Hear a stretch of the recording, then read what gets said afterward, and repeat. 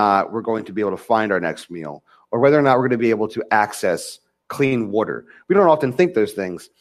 We actually sometimes have to ponder whether or not we want to go to a place that will literally feed us food if we pay them a sum of money until we throw up, right? Like that's an actual option for us. Like you could get done this church service and decide that you wanted to go to what we call a buffet, right? What the Bible calls gluttony. You could literally go to a buffet and stuff your face full of food until you decided to throw up. And then you could use their bathroom and then come back out and eat more food. That's what we can do. That's what we don't necessarily connect well with the idea that we're going to have to wake up. We're going to have to find some sort of thing or some sort of way, right, to access the smallest morsel that we could actually have, and probably then need to share that with those that we love. That's not a concept to us as we live here. I want us to really map ourselves. I want you to map yourselves in a way onto this passage. Now, we can't map onto it every way because I believe there is a level maybe of earning power that some of us haven't achieved in this particular passage. But the general concepts are still there. You're going to walk up to a faucet today, turn it on, running water will be there. You will not have to consider walking to a place that has brown water, taking the brown water and finding some way to clarify it enough so you can drink it so you don't die of simple dysentery just from drinking a contaminated water source. We don't have to think about that. We don't have to think about that at all. Right? So in many ways, I want you to understand we actually have a really great life. We have a great, great, great life. Things are going really, really well for us. And things financially are also going really, really well for us. Literally, if you just think about biblical times, even the people that they're speaking about in this passage would look back on us and think we were some sort of gods.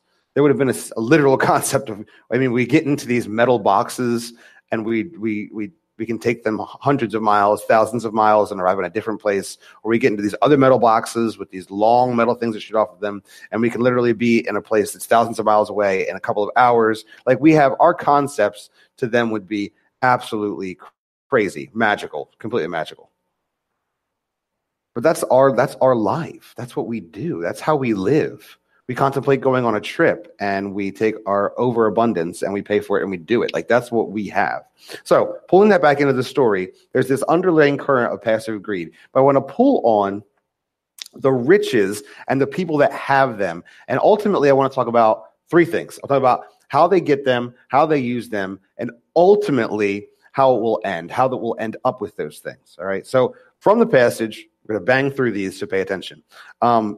The first point I want to go through is how did they get their riches? How did they get it? And there's two ways they got it. The first way is they stored it. All right.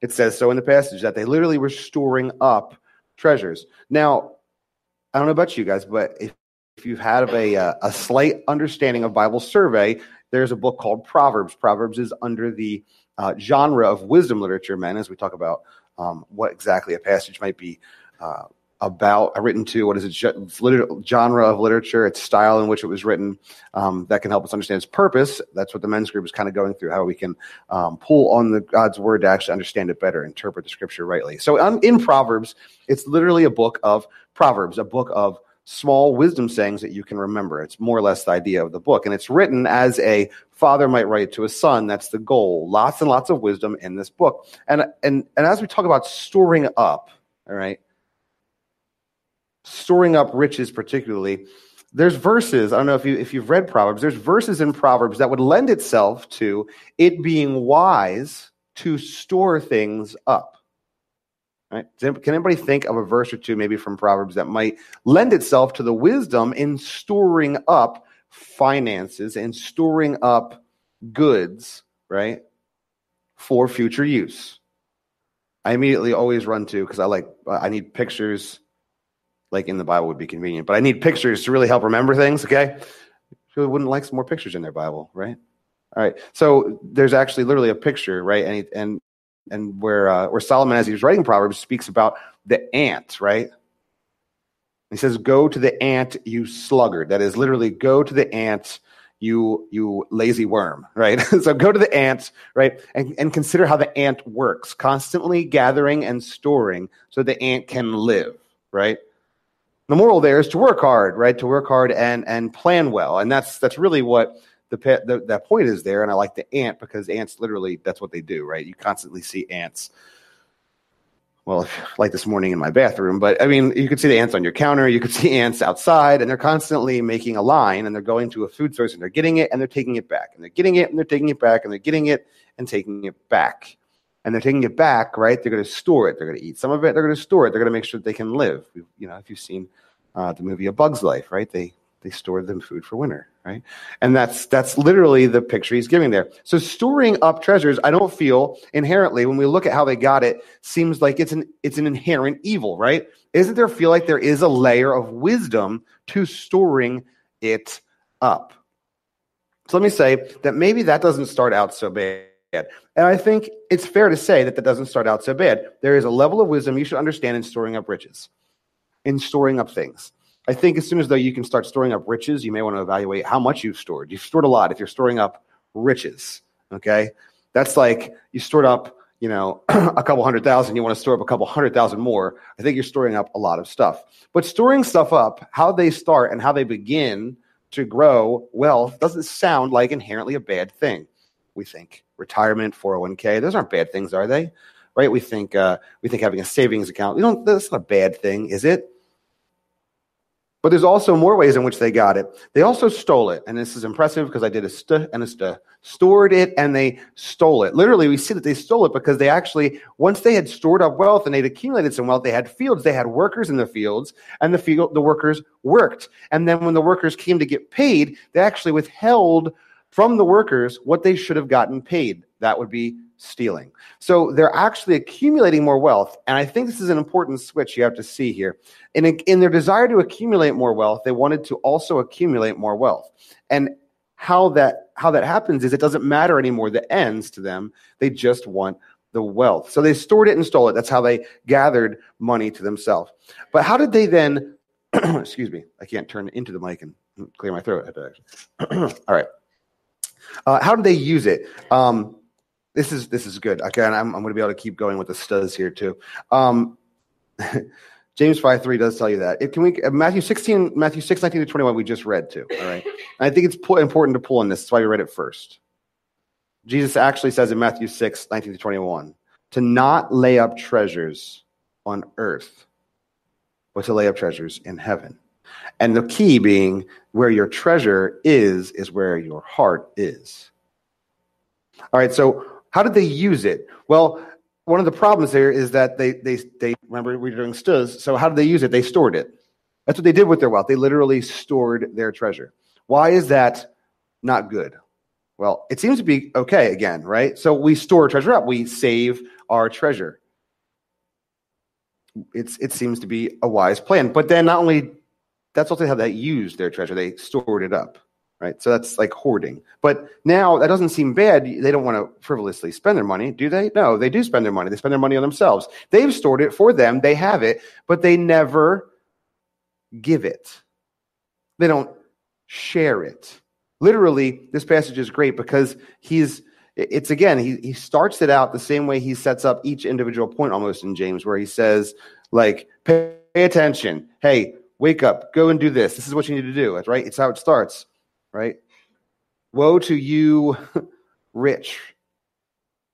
You should be wailing and crying out because you're literally, your riches are consuming you. That's how he starts this out. And it's pretty stark and kind of desperate, kind of in your face.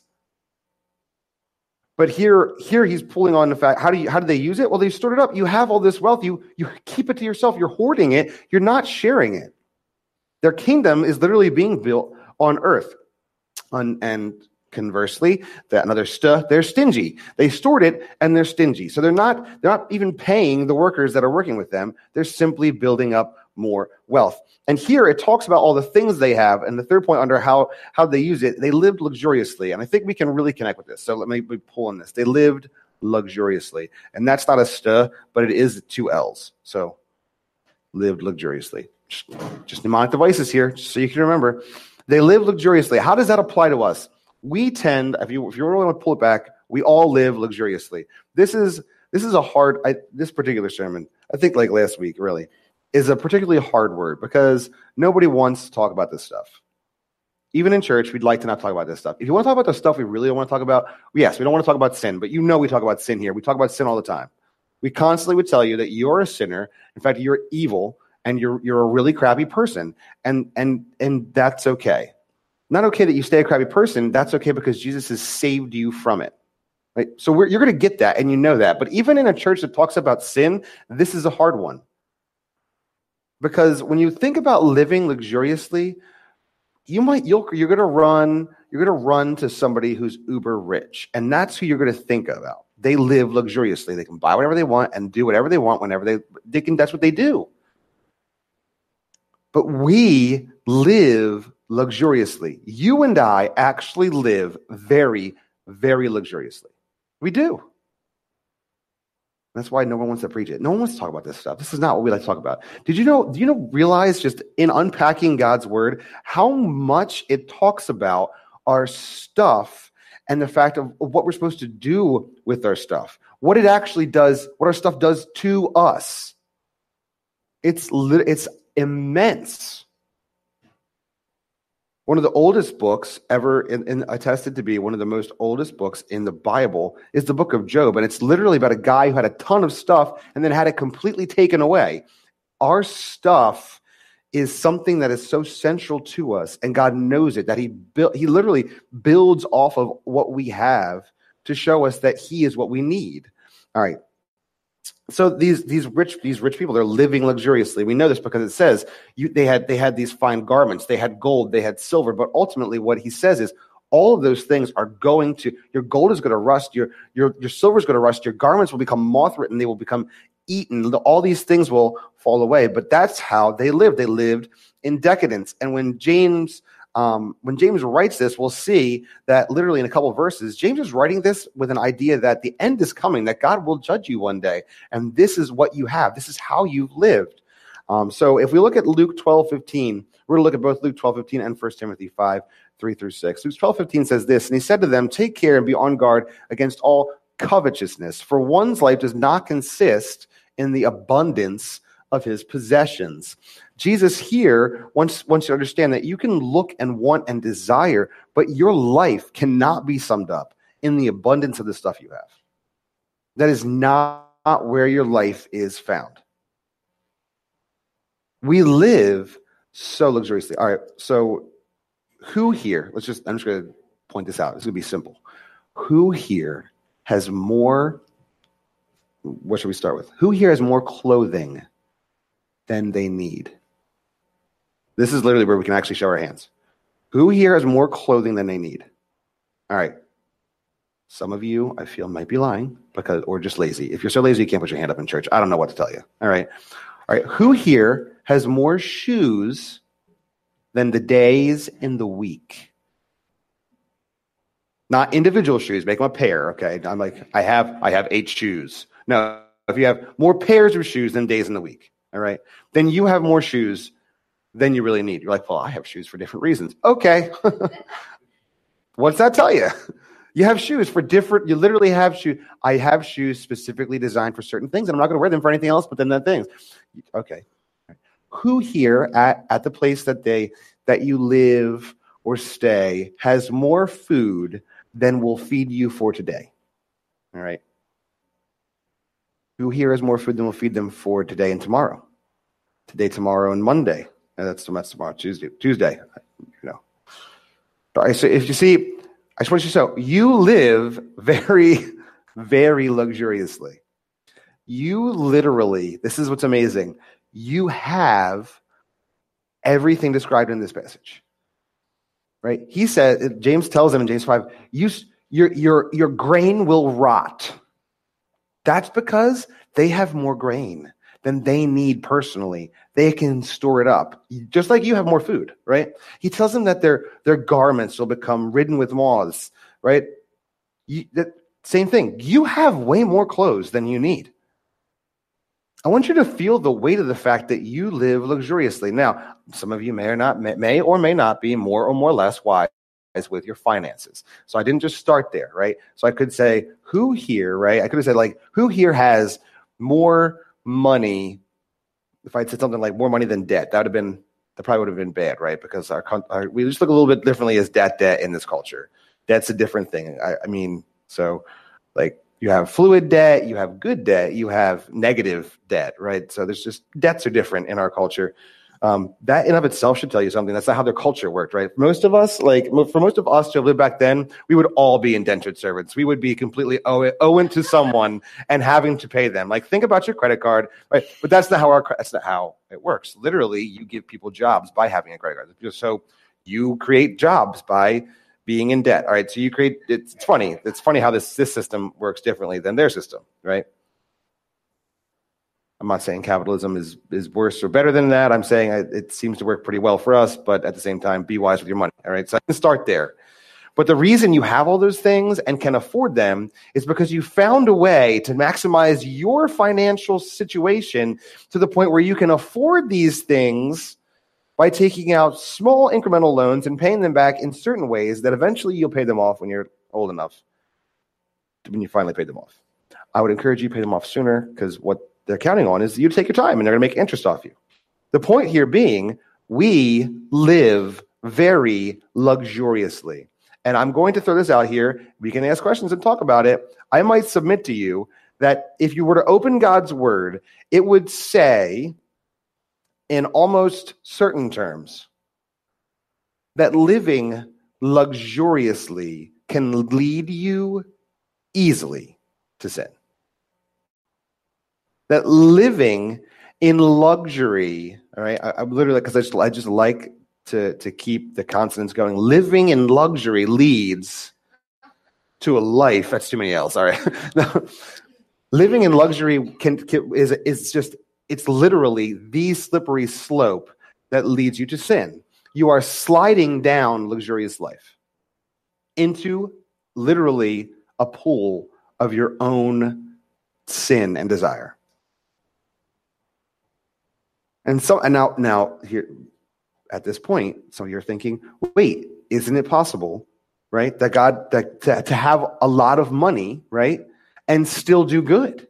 Is it not possible to have riches and be good? Yes, but the difference is, how do you live? It's difficult. It's difficult to be righteous and rich. There's a difficulty there, because in being wealthy, you have a lot of money, and so you can have a lot of stuff. But to be righteous with your money, you can't have a lot of stuff. Like, well, you can't tell me I can't have a lot of stuff. No, I don't want to tell you can't have a lot of stuff. I would encourage you to think about what God would tell you to have. Well, I believe God told me that I needed a giant jet to fly around the world and tell everybody about Jesus. Okay. Sure. That sounds right. That's what God needs from you. Really? Is that really what God needs from you? Do you need a lot? No, you don't need a lot.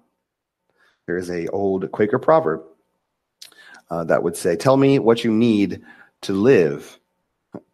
Actually, please tell me what you think you need to live, and I will tell you how you can live without it. We don't need a lot. And so to be righteous rich is difficult, because God would say, you don't need these things, but you have the means to get them. What should you instead use your means for? Stop building your kingdom. Remember, where your treasure is where your heart is. If any church from, let's say, circa 200 AD, any church community from circa 200 AD to circa 1290 looked at our church right here in this dance studio, right? They would say, just looking at us right now, they would think, guys, you have built yourselves a massive and powerful kingdom here on earth. I don't know that you would know what it's like to build the kingdom of God. That's what they would say. You have no concept of building the kingdom of God. Look at the kingdom you have built to yourself. Me too. I'm part of it. I'm part of this community. I mean, just let that sink in. As we sit here, even on this current time in this globe, there are church communities whose major concern is not dying for their faith. We sit here Half of you still glazed over, pondering what you're going to eat for lunch. That's our kingdom. And Jesus says, if that's where your heart is, that's where your treasure is. And in that, all right, living luxurious, 1 Timothy 5:3-6, I don't want to lose it. This is great. You're going to be like, how does this apply? It totally applies. Ready? This is a great passage. It says this, honor widows who are truly widows. But if a widow has children or grandchildren, let them first learn to show godliness to their own household and to make some return to their parents, for this is pleasing in the sight of God. It gets great, though. Surely, she who is truly a widow, left all alone, has set her hope on God and continues in supplications and prays night and day. But she who is self-indulgent is dead even while she lives. That got dark really fast.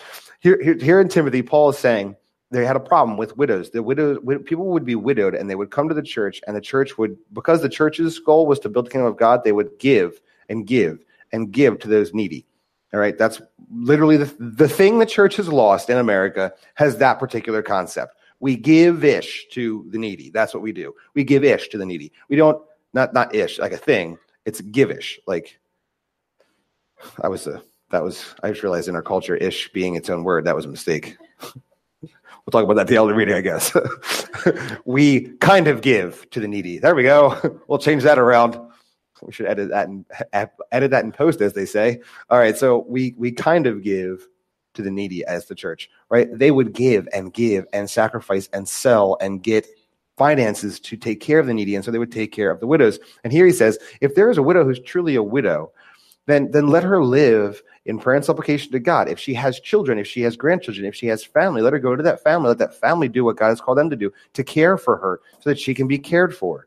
And if she is truly a widow and she lives she has nobody to take care of her, then she can live through prayer and supplication, talking to God about her needs, and the church family can meet those needs. That's fine. But if she is self-indulgent, she is dead already, though she live. Whoa. Paul kind of really was like, this is how you handle widows. Unless they're self-indulgent, then they're literally the walking dead. Because here what he says, if she's self-indulgent, if she has family that she comes to get simply so she can have, then her desires have consumed her, and she is not righteous, and she is living in sin. She is dead, though she is alive. That's what it's like to be living luxuriously. We don't even see it. We can't even see it. Like, all right, you know the things I like because you know the things I have. You know the things I like because you know the things I have too much of. And we all have too much of things. And most of them are really stupid. We live luxuriously. Now, I'm simply pointing out sin yet. I haven't told you what God has called you to actually do. This is hard enough to wrap your mind around.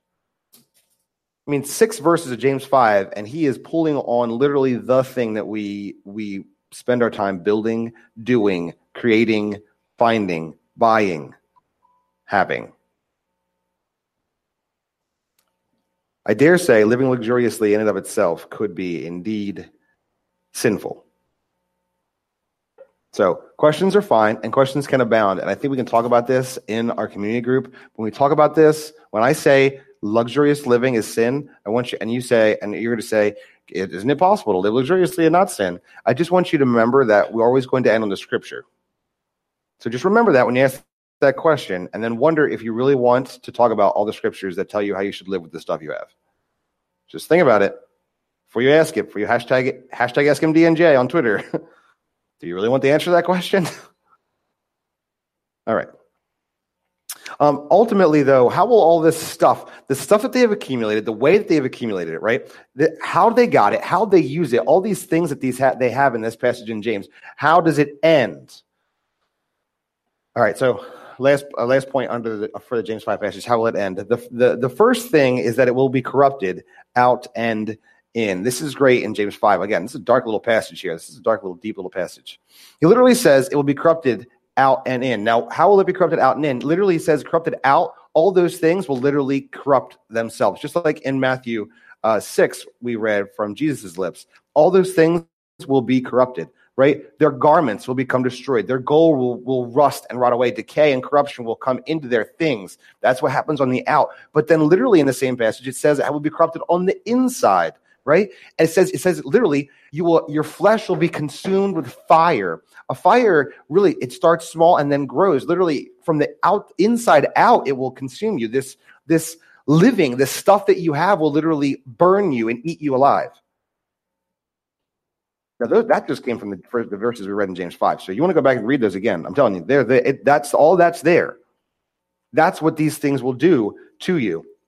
1 Timothy 6:17 does have an application to this. So looking at 1 Timothy 6:17, it says, "As for the rich in this present age, charge them not to be haughty, nor to set their hopes on the uncertainty of riches, but on God, who richly provides us with everything to enjoy." Now, if you were to read this verse and just to pull on different pieces of it, it sounds like, wait, God has provided us with everything to enjoy. Well, I think in order for me to enjoy, I could use a lot of stuff and I could use some luxuries. But here specifically, he says the rich people that should be able to access these rich luxuries shouldn't be proud and shouldn't base their hope, their future on the uncertainty of those things, because God brings the certainty, and they should actually lean on God, right, to provide the things that they enjoy.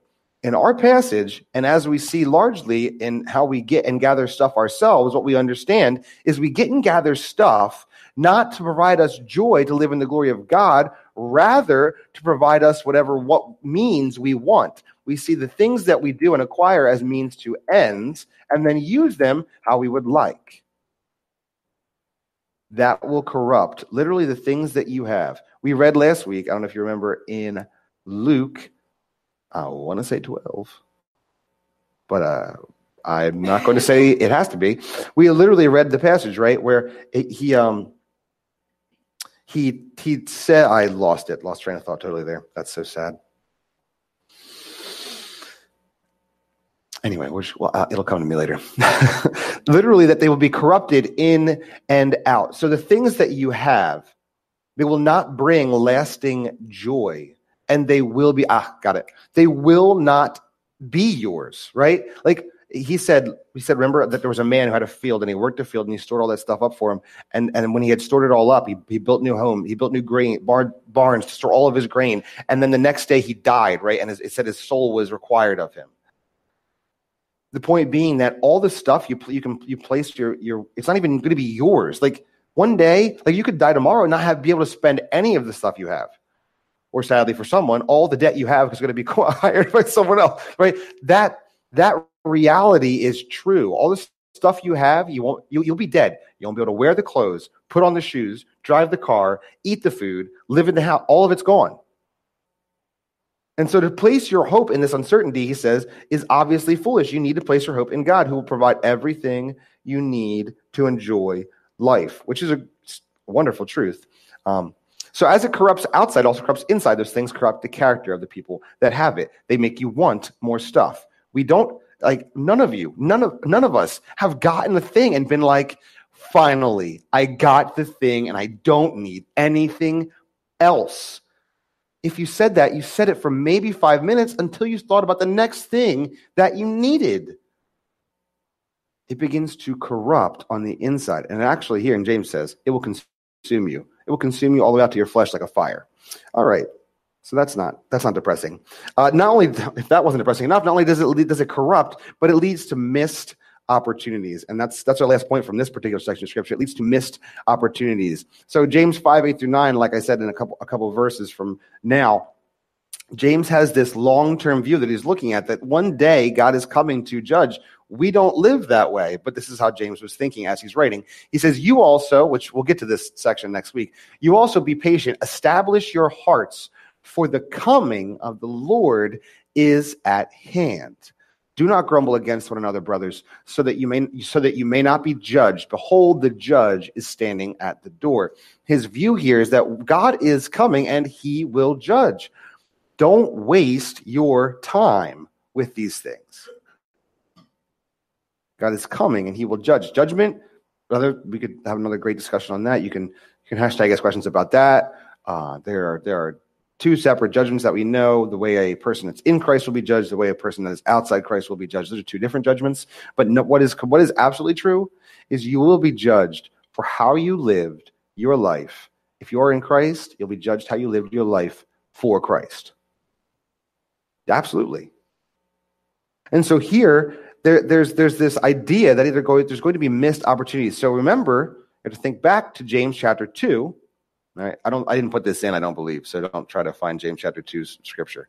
James chapter 2, you'll remember, he was literally speaking about, he started James chapter 2 off with a story about how a rich man will come into the congregation and you will actually give him more credence than you will the poor man that comes into the congregation. You'll give him the nice seat. You'll take care of him better because you view people wrongly. You judge them based upon what they have and who they are and what they can do for you or for the church. You base that on their stuff, and that's wrong. Instead, you should care for the poor. That rich person that comes in should be immediately pointed to someone they can love with the stuff that they have. And so here, particularly, he speaks about missed opportunities because they have all the stuff and they don't do anything with it. They got it by storing it up, right? And what do they do with it? They store it up some more. They don't use it for good and glorious things. By the way, that's how you can be righteous and rich. You don't live luxuriously. Instead, you take all the stuff that God's stuff that he gives to you on loan, right? One day he gets it all back. It doesn't matter. You're not even going to have it for more than 90 years.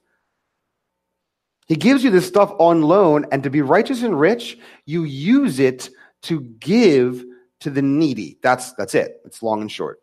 But all of us have extra stuff. We have money we have not yet spent. Now, we could spend it on our debt, but we know we're going to save it instead and spend it on something else. We never save up. We very rarely, some of us do at times. We don't always. We're more likely not to save it up to spend on our debt. We're more likely to let our debt ride as we can slowly pay that off and instead save up to acquire something else that we want. But he says, no, if you have extra, you should be giving it to someone who needs it. In our culture, we're so cynical. If I give it to them, they're just going to waste it. Why would I give it to them? And Jesus says, doesn't matter. That's on them. It's on you to give it. All right. That's this passage. So I hope you're all uplifted and feel joyous about having so much stuff that you should definitely not have and probably take care of that this afternoon. I'm assuming you all will, as God has spoken in his word. But maybe not. So let me give you two stories to help maybe really drive this home. I'm not teaching on these passages. I want you to read them, hear them. We're going to take them in together. All right, so you're not getting 3 sermons today. That's the content of the sermon. All right, basically you have too much stuff. You're greedy and selfish. It's going to corrupt your flesh. You should really get rid of it to the people that need it. Just gonna leave that there. All right. Maybe let's really bring it practical. Maybe if that hasn't impacted you yet. 2 passages from the lips. Two stories. One about one a situation that happened to Jesus, and then one that is literally from the lips of Jesus' mouth as teaching for us to understand. So let me give these 2 to you, and then we'll link them together in one thought. So again, the title this week was The Sad Young Ruler and the Rich Dead Guy. And we have not yet talked about a sad young ruler or a rich dead guy yet. So I think we should do that. Mark 10:17-27 is the story of our sad young ruler. So I'm going to read that. We're going to read that with me. I love this particular passage. I love both these stories. These are 2 of my favorite stories in the Bible for what they've actually taught me over the years. Not so much as the immediate impact of the story, but what they've actually pulled on me through my life. So here's Mark 10:17 says this. And as he was setting out on his journey, that's Jesus, all right, a man ran up and knelt before him and asked him, "Good teacher, what must I do to inherit eternal life?" And Jesus said to him, "Why do you call me good? No one is good except God alone. You know the commandments. Do not murder. Do not commit adultery. Do not steal. Do not bear false witness. Do not defraud. Honor your father and mother." Here's this man's response. He said to him, "Teacher, all these I have kept